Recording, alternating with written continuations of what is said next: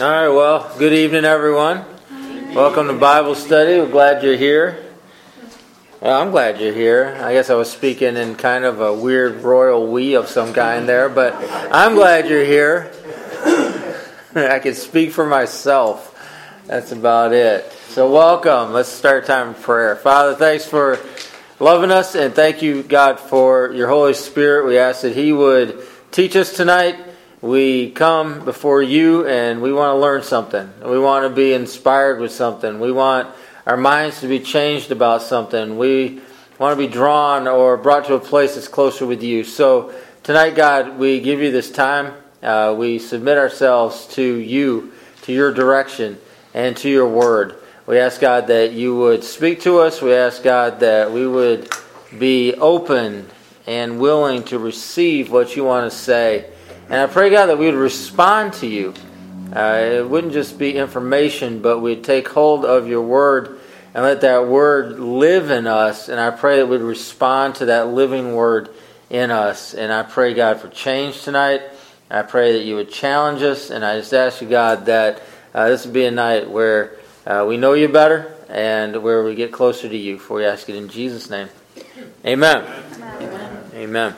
Okay, if you open up to the Gospel of Luke chapter 2. Luke chapter 2 is where we'll be going tonight. If you need a Bible, there are some available.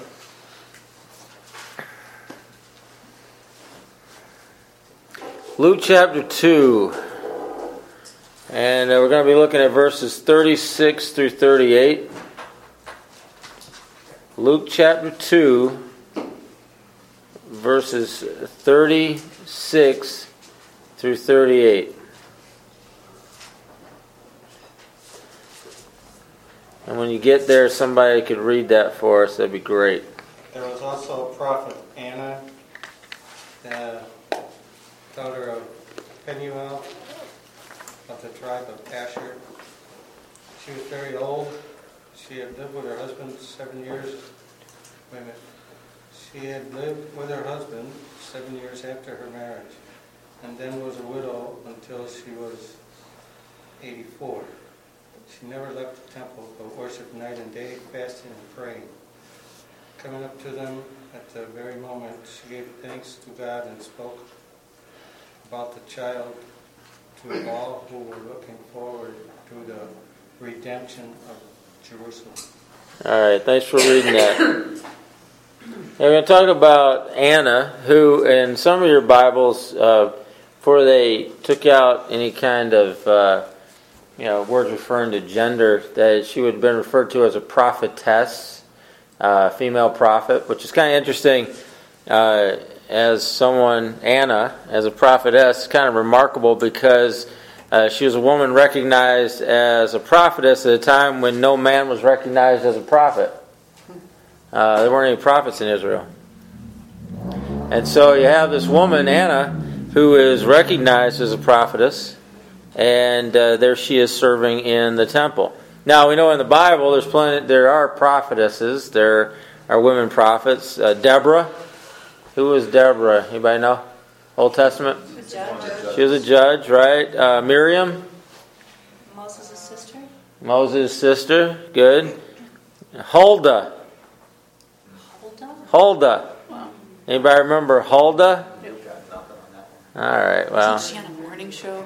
Yeah, with Kathy Lee, right? Huldah and Kathy Lee.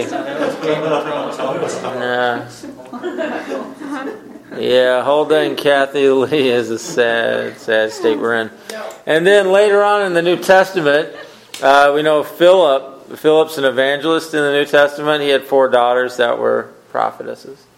So, I mean, they're throughout the Scriptures. What was more remarkable about this is that she's the only one that we know of.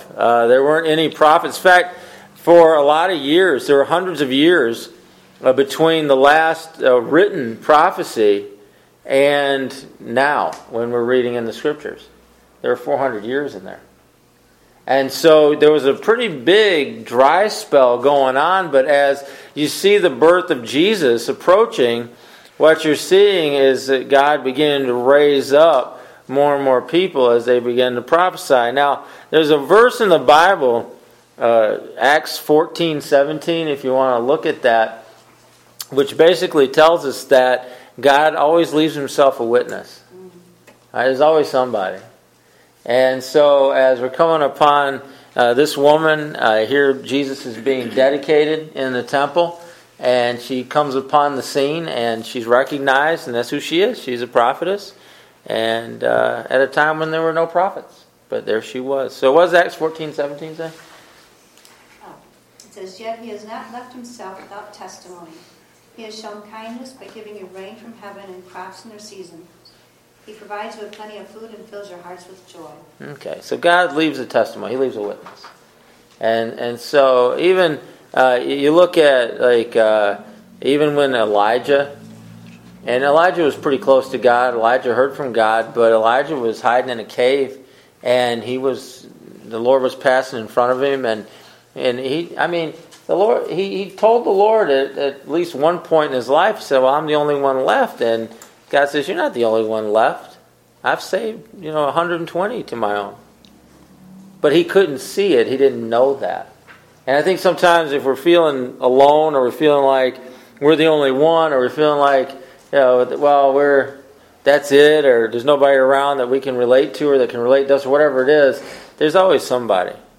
And there's always a witness. And so, I know I've been in places where I've worked, and I've thought that. Places where it seemed like, well, I'm the only Christian here, or I'm the only person that really is Spirit-filled, or whatever it is I'm complaining about. And then, it's not long after that somebody else comes along, or is there the whole time, and I just didn't know. And so, praying for discernment, praying for God to open my eyes, to open me up to where, who are his people, what's going on. God always leaves himself a witness. That's because it's what the Bible says. Now, Anna, her name means grace, whether that means anything to you or not, but it's what her name means. The same name as Hannah. Hannah, Anna, they're all the same name. She was very old. The version that Don was reading, it says that she was 84. Some people believe that, though the way that the thing is written out and all that, she could have been up to 105, 106 years old at this time. Because the way it's written, it's hard to understand whether or not she had been married. And the Bible says she was married as a virgin, meaning a young woman. And she was married to her husband for 7 years. And then it says she'd been a widow for 84 years. So depending on how you read that, she was either 84 years old or 84 plus 7 plus however old she was when she got married. So she might have been 105, 106 years old. So she was very old. And especially for that day, people ordinarily, by the time that the New Testament came around, people didn't ordinarily live to be really super old anymore. And so for her to be 105 would be super remarkable, and for her to be even 84 would be fairly remarkable. But either way, she was alive, or she had been alive for about a quarter of the time between the time of the last prophets and the time of Jesus. She was physically alive for almost a quarter of that time, for almost 400, for 100 years, 400 years. So she was prophesying. And the Bible says that she was praying and fasting in the temple, meaning that she was attending constantly during the hours of prayer, night and day. And what I want you to hear from that is that's boring. All right? That's just boring. The temple worship was not necessarily exciting. And I know somehow in our brains we don't like to think about historical things that way, but there's a lot of boring stuff in history. And you think about temple worship, the same things were done every day.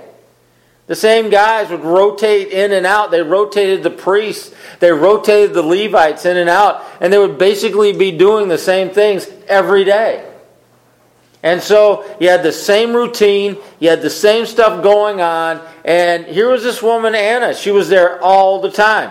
She was there every day. She was praying, she was fasting, she was seeking God, she was worshiping.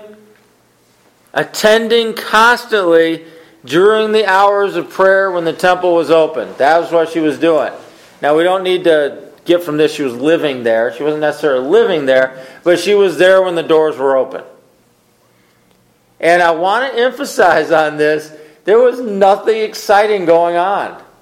In fact, they had tried to get rid of any excitement whatsoever that could have been going on there. Because after the last time they were carried off, after the last captivity, they came back and they dedicated themselves to being the most boring people they could possibly be when it came to God and religion and their faith. Because they were not going to stray again. They were not going to go after idols. They were not going to go after other gods. They were never going to do any of those things again. But everything would be done in an order. It would be done the same way all the time. And people were expected to conform to that way. And that was how they were going to maintain themselves and keep themselves from wandering off like they had done before. And so that's what they were doing. You see, boring produces or discourages or is in opposition to, in many ways, excitement, trying new things, going after something that you've never gone after before, maybe checking something new out, maybe finding out something you never knew or whatever it is. Listening to someone speak about something you'd never heard, or to hear something new that God is saying or God is doing. You see, all of those things are not what they were doing. And while I kind of put it in the light of why they did it, and in their minds why they did it, and that was the justification behind it, what it led to was a real dull time when it came to God. But yet, here's this woman there every day. What was she doing? What was she doing there every day? Well, she was doing her thing. What was her thing? Fasting and praying and worshiping. Now, were there other people there doing that? Maybe. We don't know. What we do know is that she was doing that. That she had made that decision, that she had come to that place in her life, that she had come to a conclusion in her life that this is how she's going to live, regardless of what other people are doing. That she's going to seek God, she's going to hear from God, she's going to speak when God speaks to her. That's how she became known as a prophetess.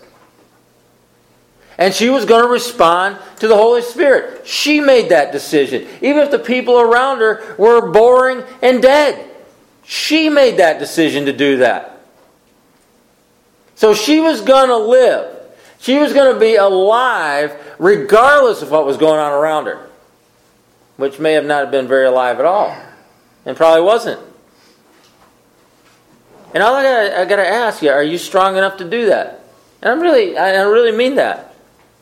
And I could say we. I could use the royal we again. But I'm asking you, are you you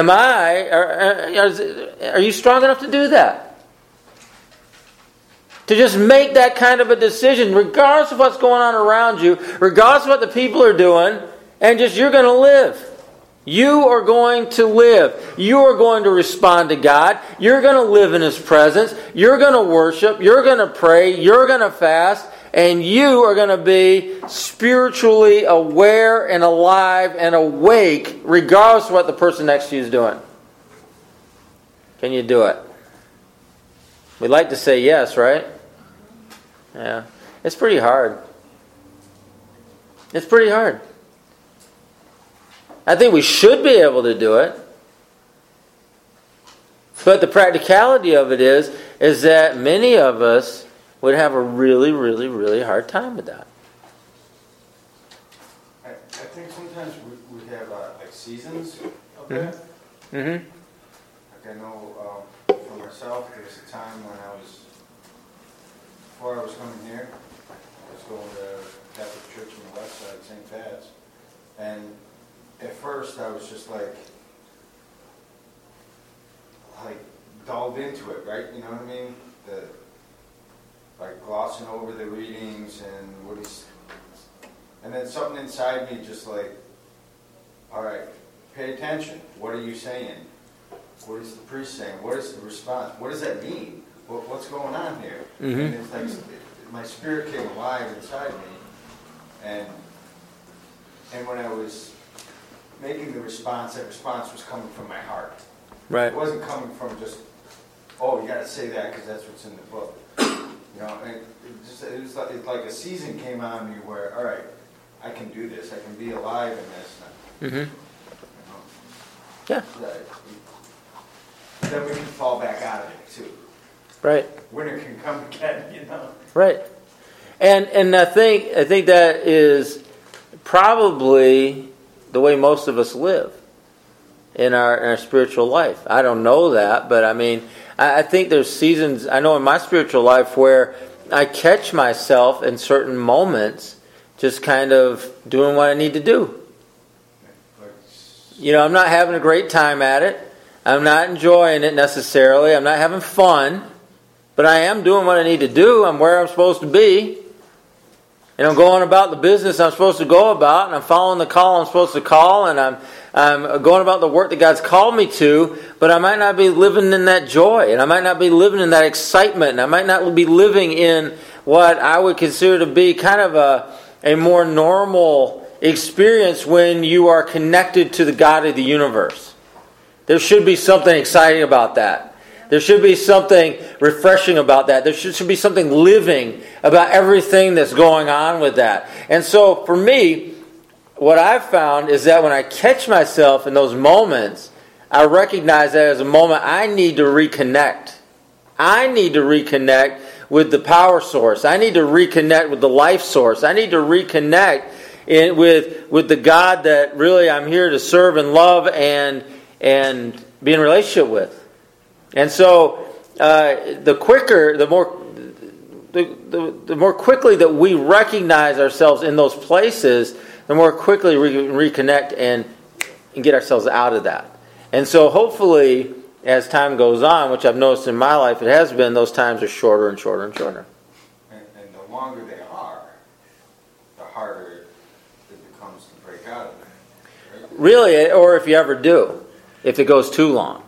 Because it becomes the norm and it becomes the expectation. And then you don't even recognize it. Right.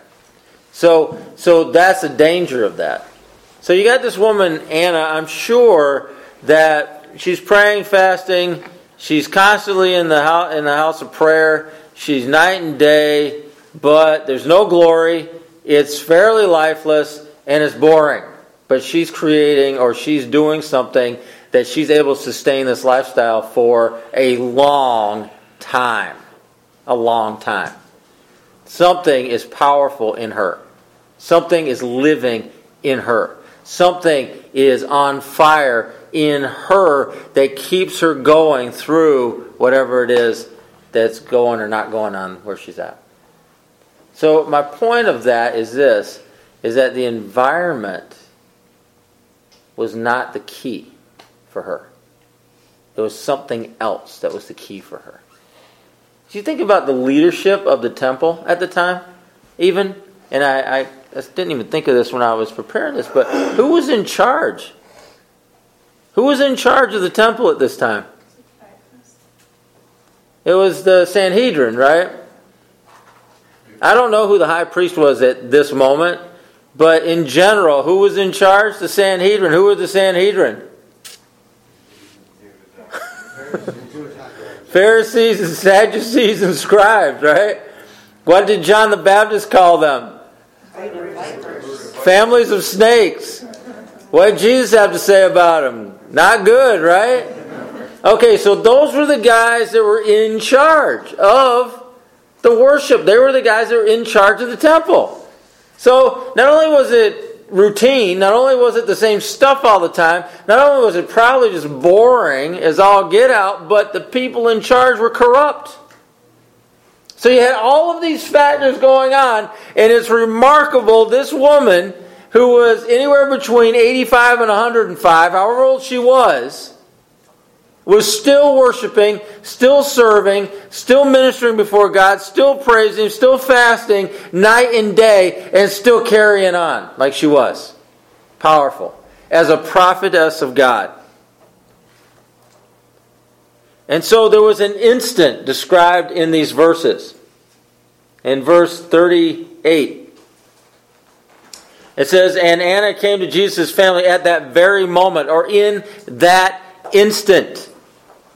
Right there. Now, first thing you got to realize is she was there to be there. Okay? That her faithfulness to what she was called to, her faithfulness to what she was being used in, had her in the right place at the right time. That doesn't mean she was going to discern the moment, but it meant that she was in the right place at the right time. In order to discern the moment, she was there. Whether or not she was going to or not, that's another story. But she was in the right place at the right time.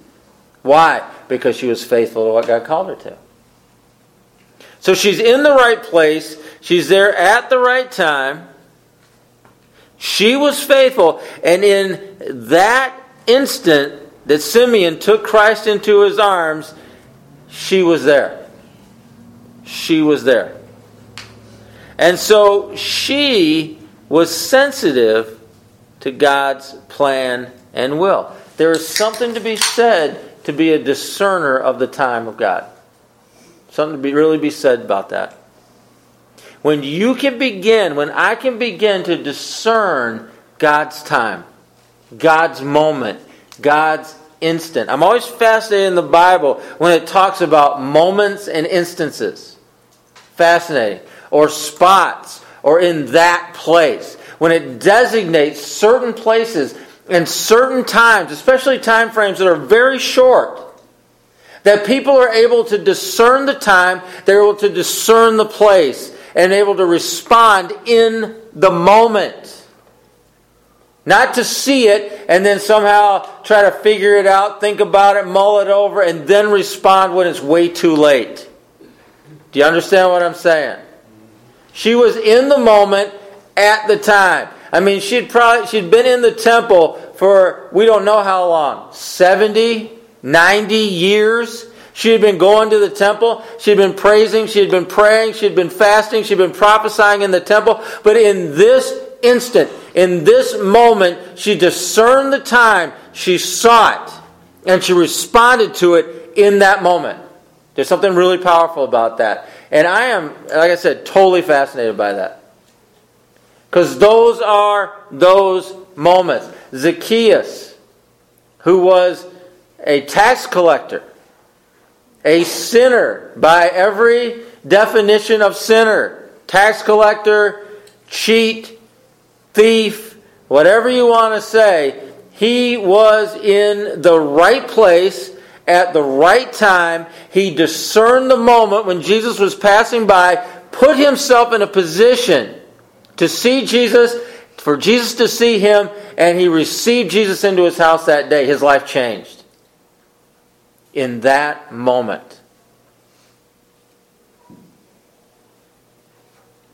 So I really want to encourage us, and when I say us, I mean me and you. I want to encourage us to, when we're in the moment, to respond. I want to encourage us to be discerners of the time and discerners of the place of God, and to respond in those moments. I have let too many moments in my life pass by. I don't want to let any more moments pass by.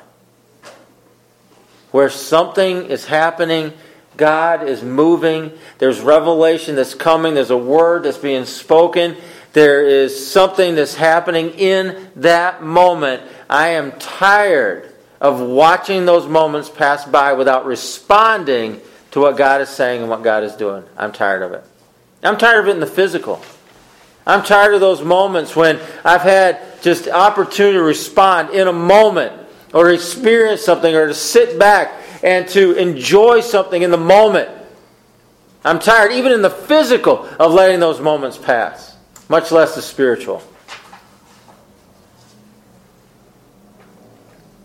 You think back at certain times in your life. You think back to just hinge moments, like the moment that you graduated from something, or the moment that you were married, or the moment that you had a child, or the moment, all these moments that we have in our life, whatever they are. But you think back to those kind of key moments, and how would we have reacted if it happened now, but we didn't react then? But we let the moment pass, or we were worried about what the person behind us thought, or we felt like people were rushing us through a line, or we felt like this or that, or whatever it was. And if those are natural moments that we miss, the supernatural moments, it just breaks my heart. And I don't want that. I do not want to live in that kind of space, in that kind of place where I am missing the moments with God that He is bringing forth right in front of me. Children were dedicated in the temple every day, pretty much, every week at least. How many kids had Anna seen, or Simeon even, seen dedicated in that temple? Probably lots, probably hundreds, thousands. Thousands of kids come through that temple, were dedicated. But this day, in this moment, she walks up. Jesus is in the arms of Simeon. And she takes that moment and she prophesies in that moment. She seizes it. You think about it. 80 years in the temple. What's happened? Not much. 80 years, but to that moment, in that spot, in that place, at that instant, it says. In that instant, she snaps to life and she speaks forth that word that needed to be spoken right then. The moment. The instant. She was sensitive to God's plan and God's will.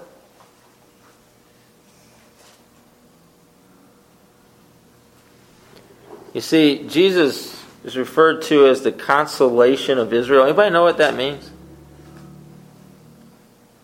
Because that's what she recognized there. She recognized something about Jesus. What's the consolation of Israel? Anybody know? Kind of an old-fashioned word, right? Like comfort? Yeah. But what is he comforting? You see, representative in him, I'll answer. Representative in him are expectations, hopes, dreams, plans, the future. It's what they all were looking for. It's what they all wanted. It's what they were all hoping for. It's what they all dreamed about. And there he was, that little baby. And she was able to see that. She was able to understand that. She was able to discern that in that moment. That little baby right there. The consolation of Israel, or in him, the expectations, the hopes, the dreams, the plans, the future of all of these people. This whole nation.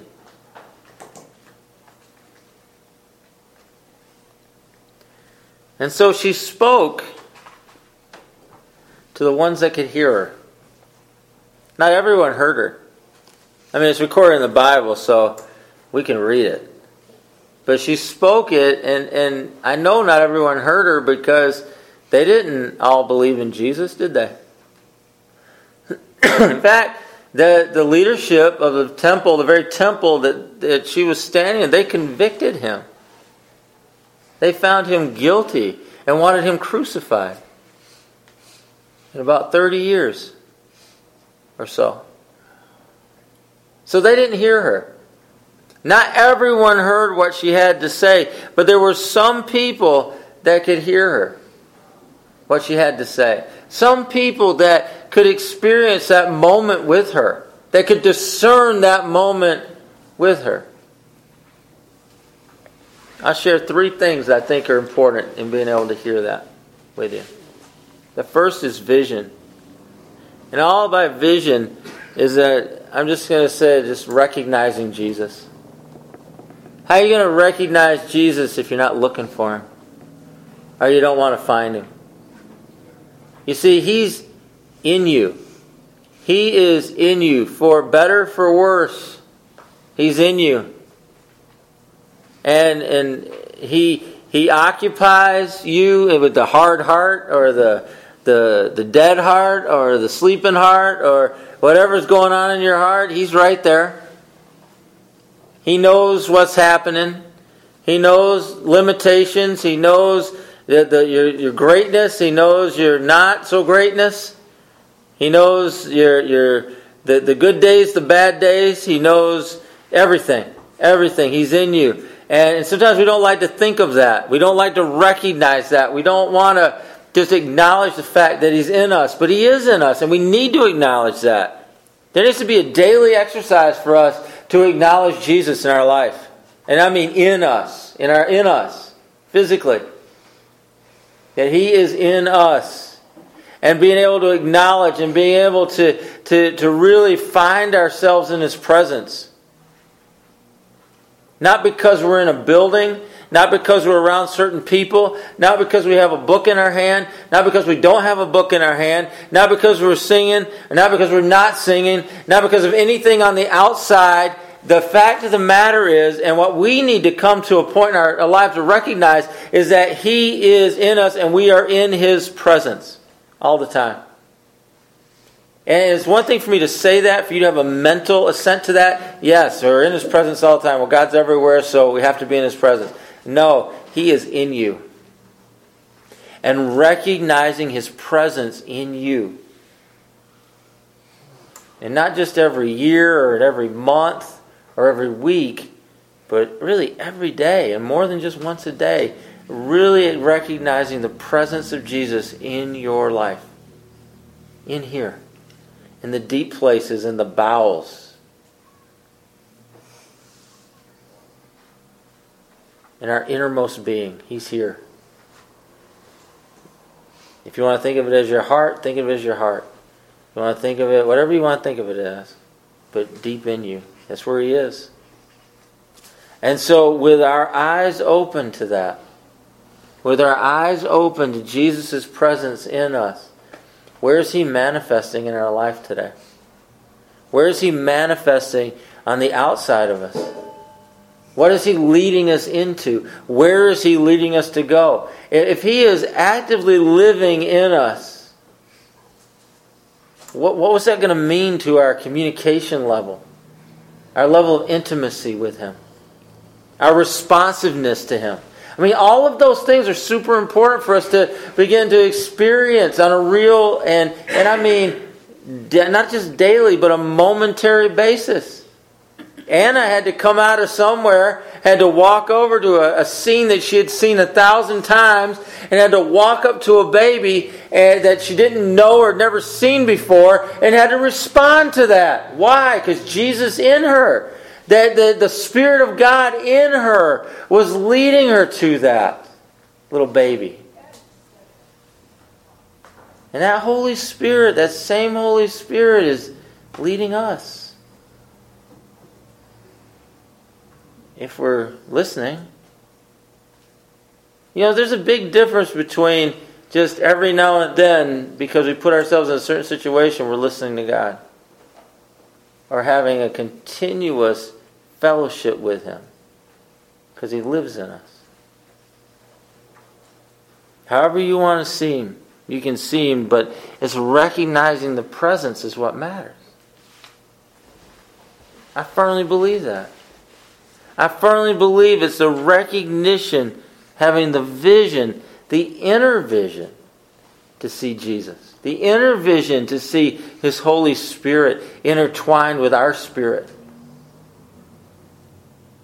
That begins to open our eyes to what's on the outside. And the manifestation of the Spirit all around us. Second thing that I see that people could hear her is they had an active expectation. These people actually had a hope. They had a hope. The people that could hear her, Simeon heard her.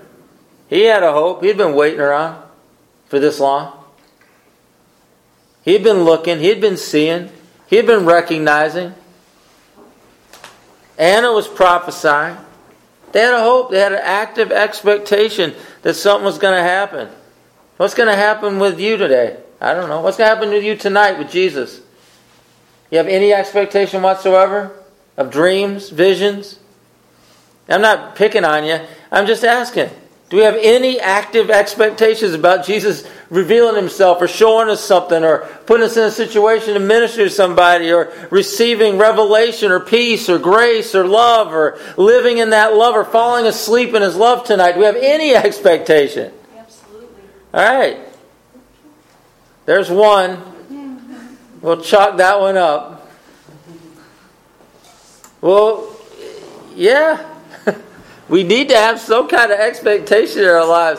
I mean, any time when I would, and it doesn't matter if I was on the road or I'm here, if I stand up in front of people, I have an expectation for God to change somebody's life. Every single time. And I can be sick as a dog, and, barely able to talk, hoarse or coughing or whatever. I still believe God's going to change somebody's life. There might be 5 people in the room, God's going to change somebody. There might be 2 people in the room, God's going to change somebody's life. In fact, I've spoken to empty rooms, and I still believe God was going to change somebody's life because there'd be somebody listening on the outside. Absolutely. Or whatever. As crazy as that sounds, I don't care. I still have the expectation. Still have it.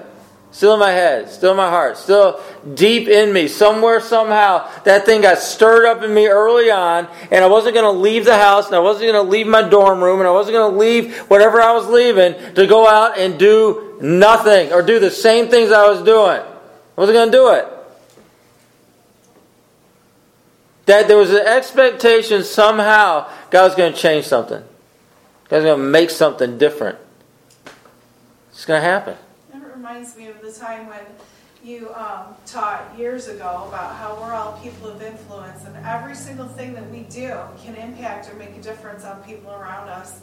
And, living in that expectation, so I'm always like, so is this going to be something that's going to inspire someone, or am I a downer?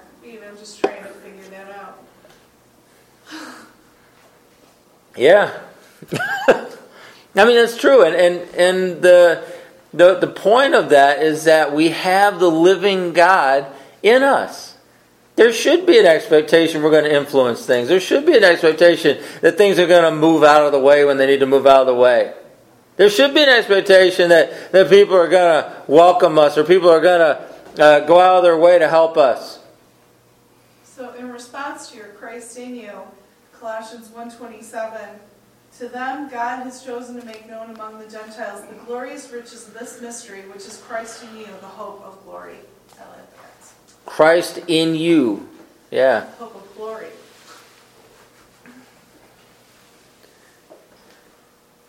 So we need an active expectation. I mean, activated, active, right now, active, just active. It's going to happen. We go out doing evangelism.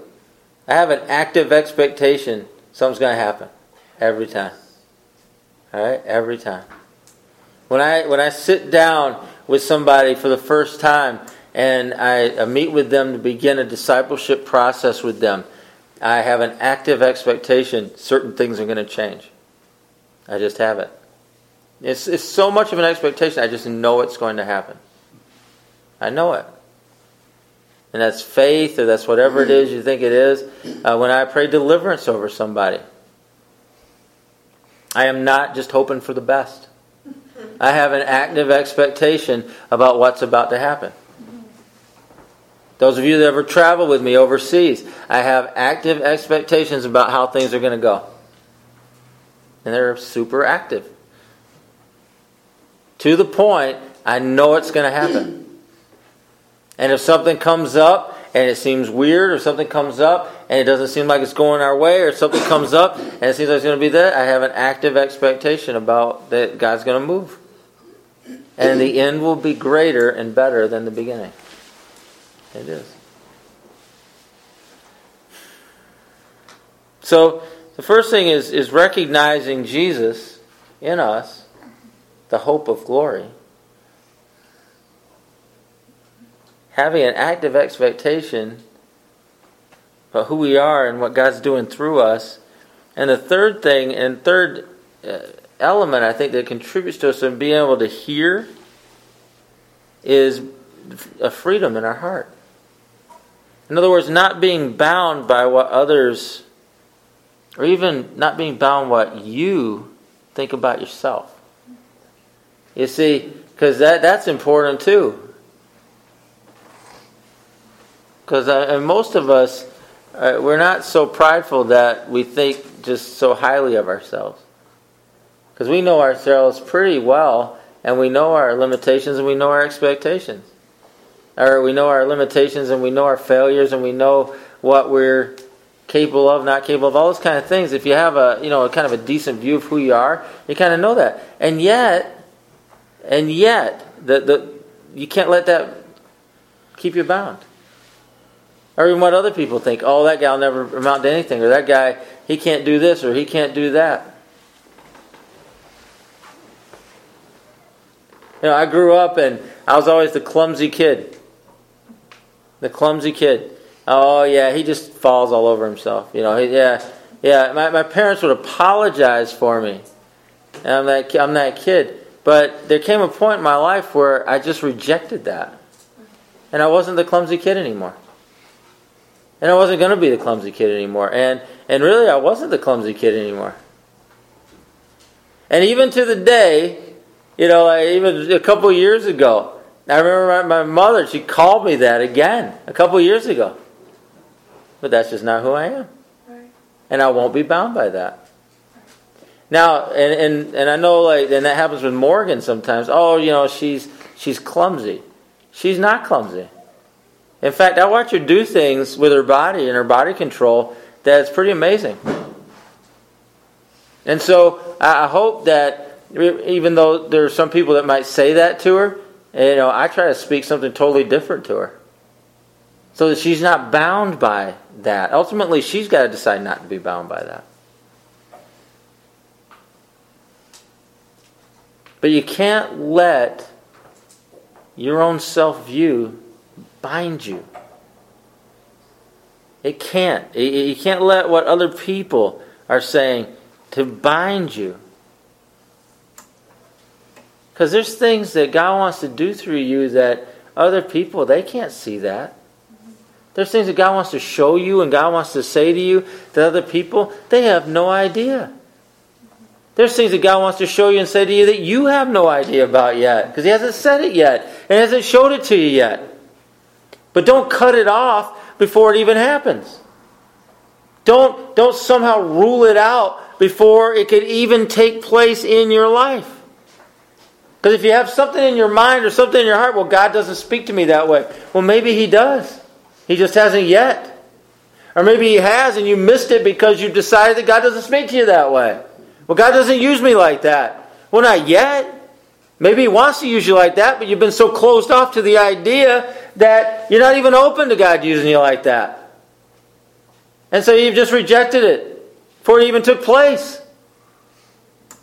But if we can get unbound in our own minds, we get unbound in our own hearts from those kind of ideas and put ourselves in a position, God, what do you want to do? What do you want to say? And we have ears to hear what the Spirit is saying.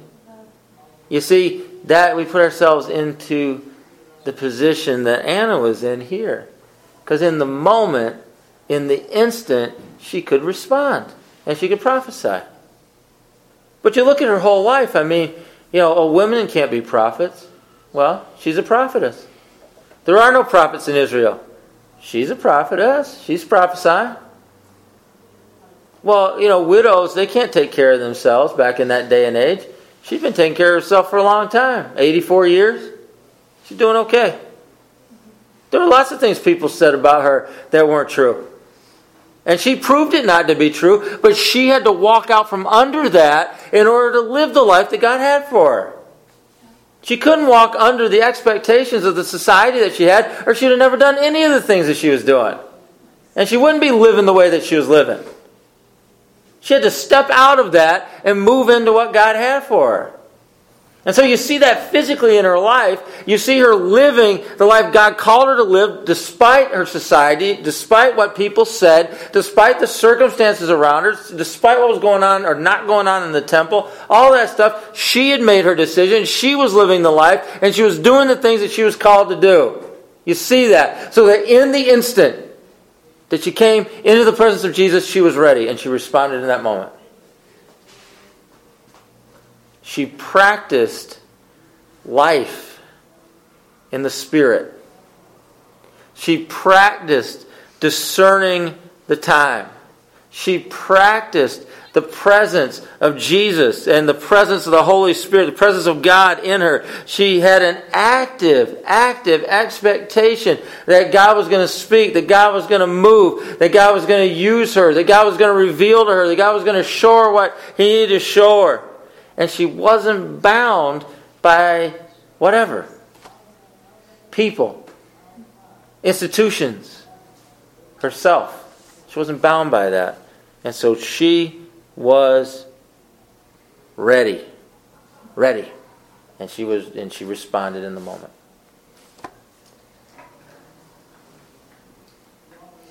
We need to be ready in the moment. Now I'm talking about all of us. All of us. Ready in the moment. Because you got another bunch of moments coming up tonight. And then tomorrow. You got a bunch of people you're going to be around tomorrow.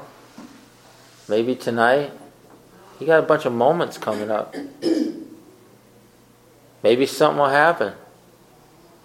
Be ready.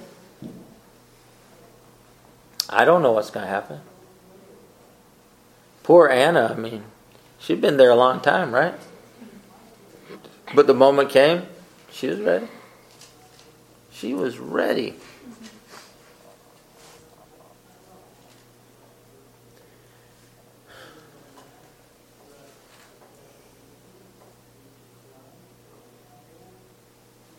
It's easier to fall asleep.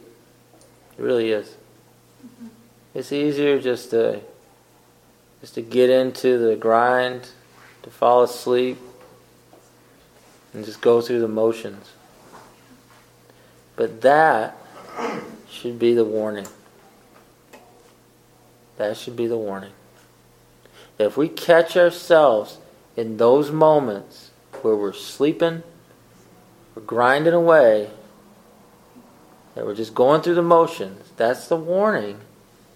We got to get back with Jesus. That's the warning. And the longer we keep just going through the grind of it all, the harder it gets. Because it just seems so natural. So natural.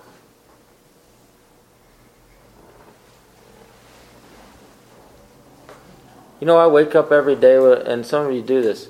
You wake up every day without an alarm. You have to set an alarm. I don't even set an alarm anymore. Because I know I'm going to wake up every day at a certain time. Because that's just the way it is. To the point that even when I want to sleep in, what happens? You wake up at a certain time. Yeah. Well, that's kind of the power of habits in our life. That's a powerful thing. Even if I willed not to wake up at a certain time and I want to sleep in, I'm still going to wake up at that time. Can't help it. And so we need to be careful what habits we're allowing to continue in our life and what we're feeding. And if a habit is something like I've been describing, that becomes a warning sign, we need to do something about it. We need to do something about it. All of this, everything I'm talking about, everything I'm going through tonight, it starts with your relationship, your intimacy with Jesus who is in you. And it will flow from there. So let's just take a few moments. I know I usually do questions, but I really want to take a couple moments right now. And let's just take a moment to recognize Jesus in us. to recognize that the very presence of God, the person of Jesus, the Holy Spirit, His Holy Spirit is just in us. And so, Jesus, we recognize your presence tonight in the deep places in our life.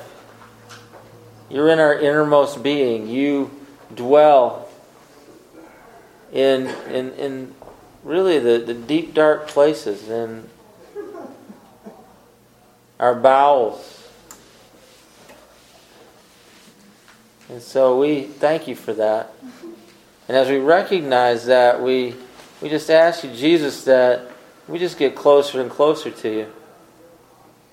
And I pray for those that are here that find themselves kind of going through the motions, or find themselves at a stagnation point, or find themselves grinding away, but really not having that relational and intimacy, that peace, that presence about their life. God, I pray they can find you tonight in them, deep in them. I pray they can find you. I pray for more of your presence. Thank you, Jesus.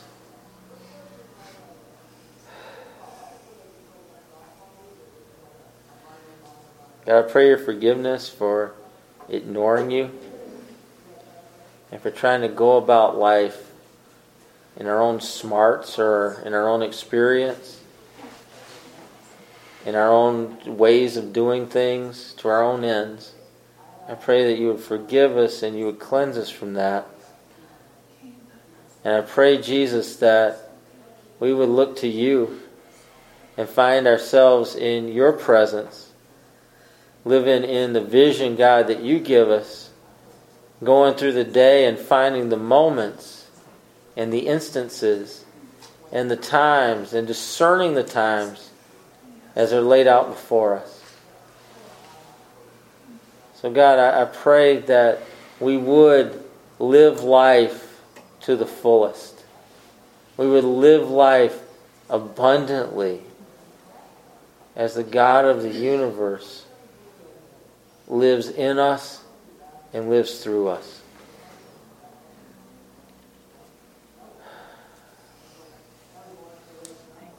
Yeah.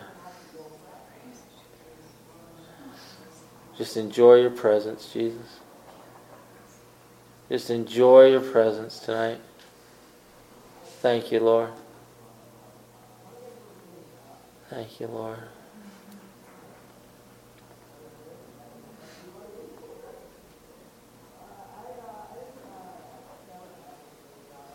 I want to encourage you tonight, too, if there's something you need to do. And while we're recognizing Jesus' presence in us, if there's something like it's getting highlighted, kind of glowing, or however it highlights in your heart or in your mind, but there's something you need to do, I just want to encourage you to do it. I just want to encourage you to do it. If it's speak to someone, if it's write an email, send a text, hug somebody, pray for somebody, bless somebody.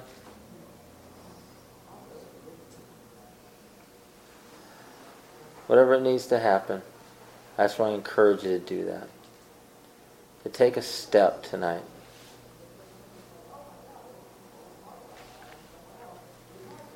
Yeah. Jesus, we give you thanks.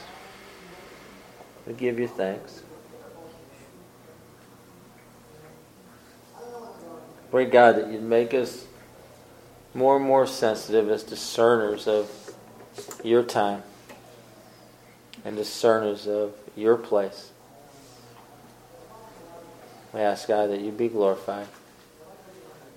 We ask it in Jesus' name. Amen. Amen. Amen. All righty. God bless you. It's good to see everybody. And we'll see you again.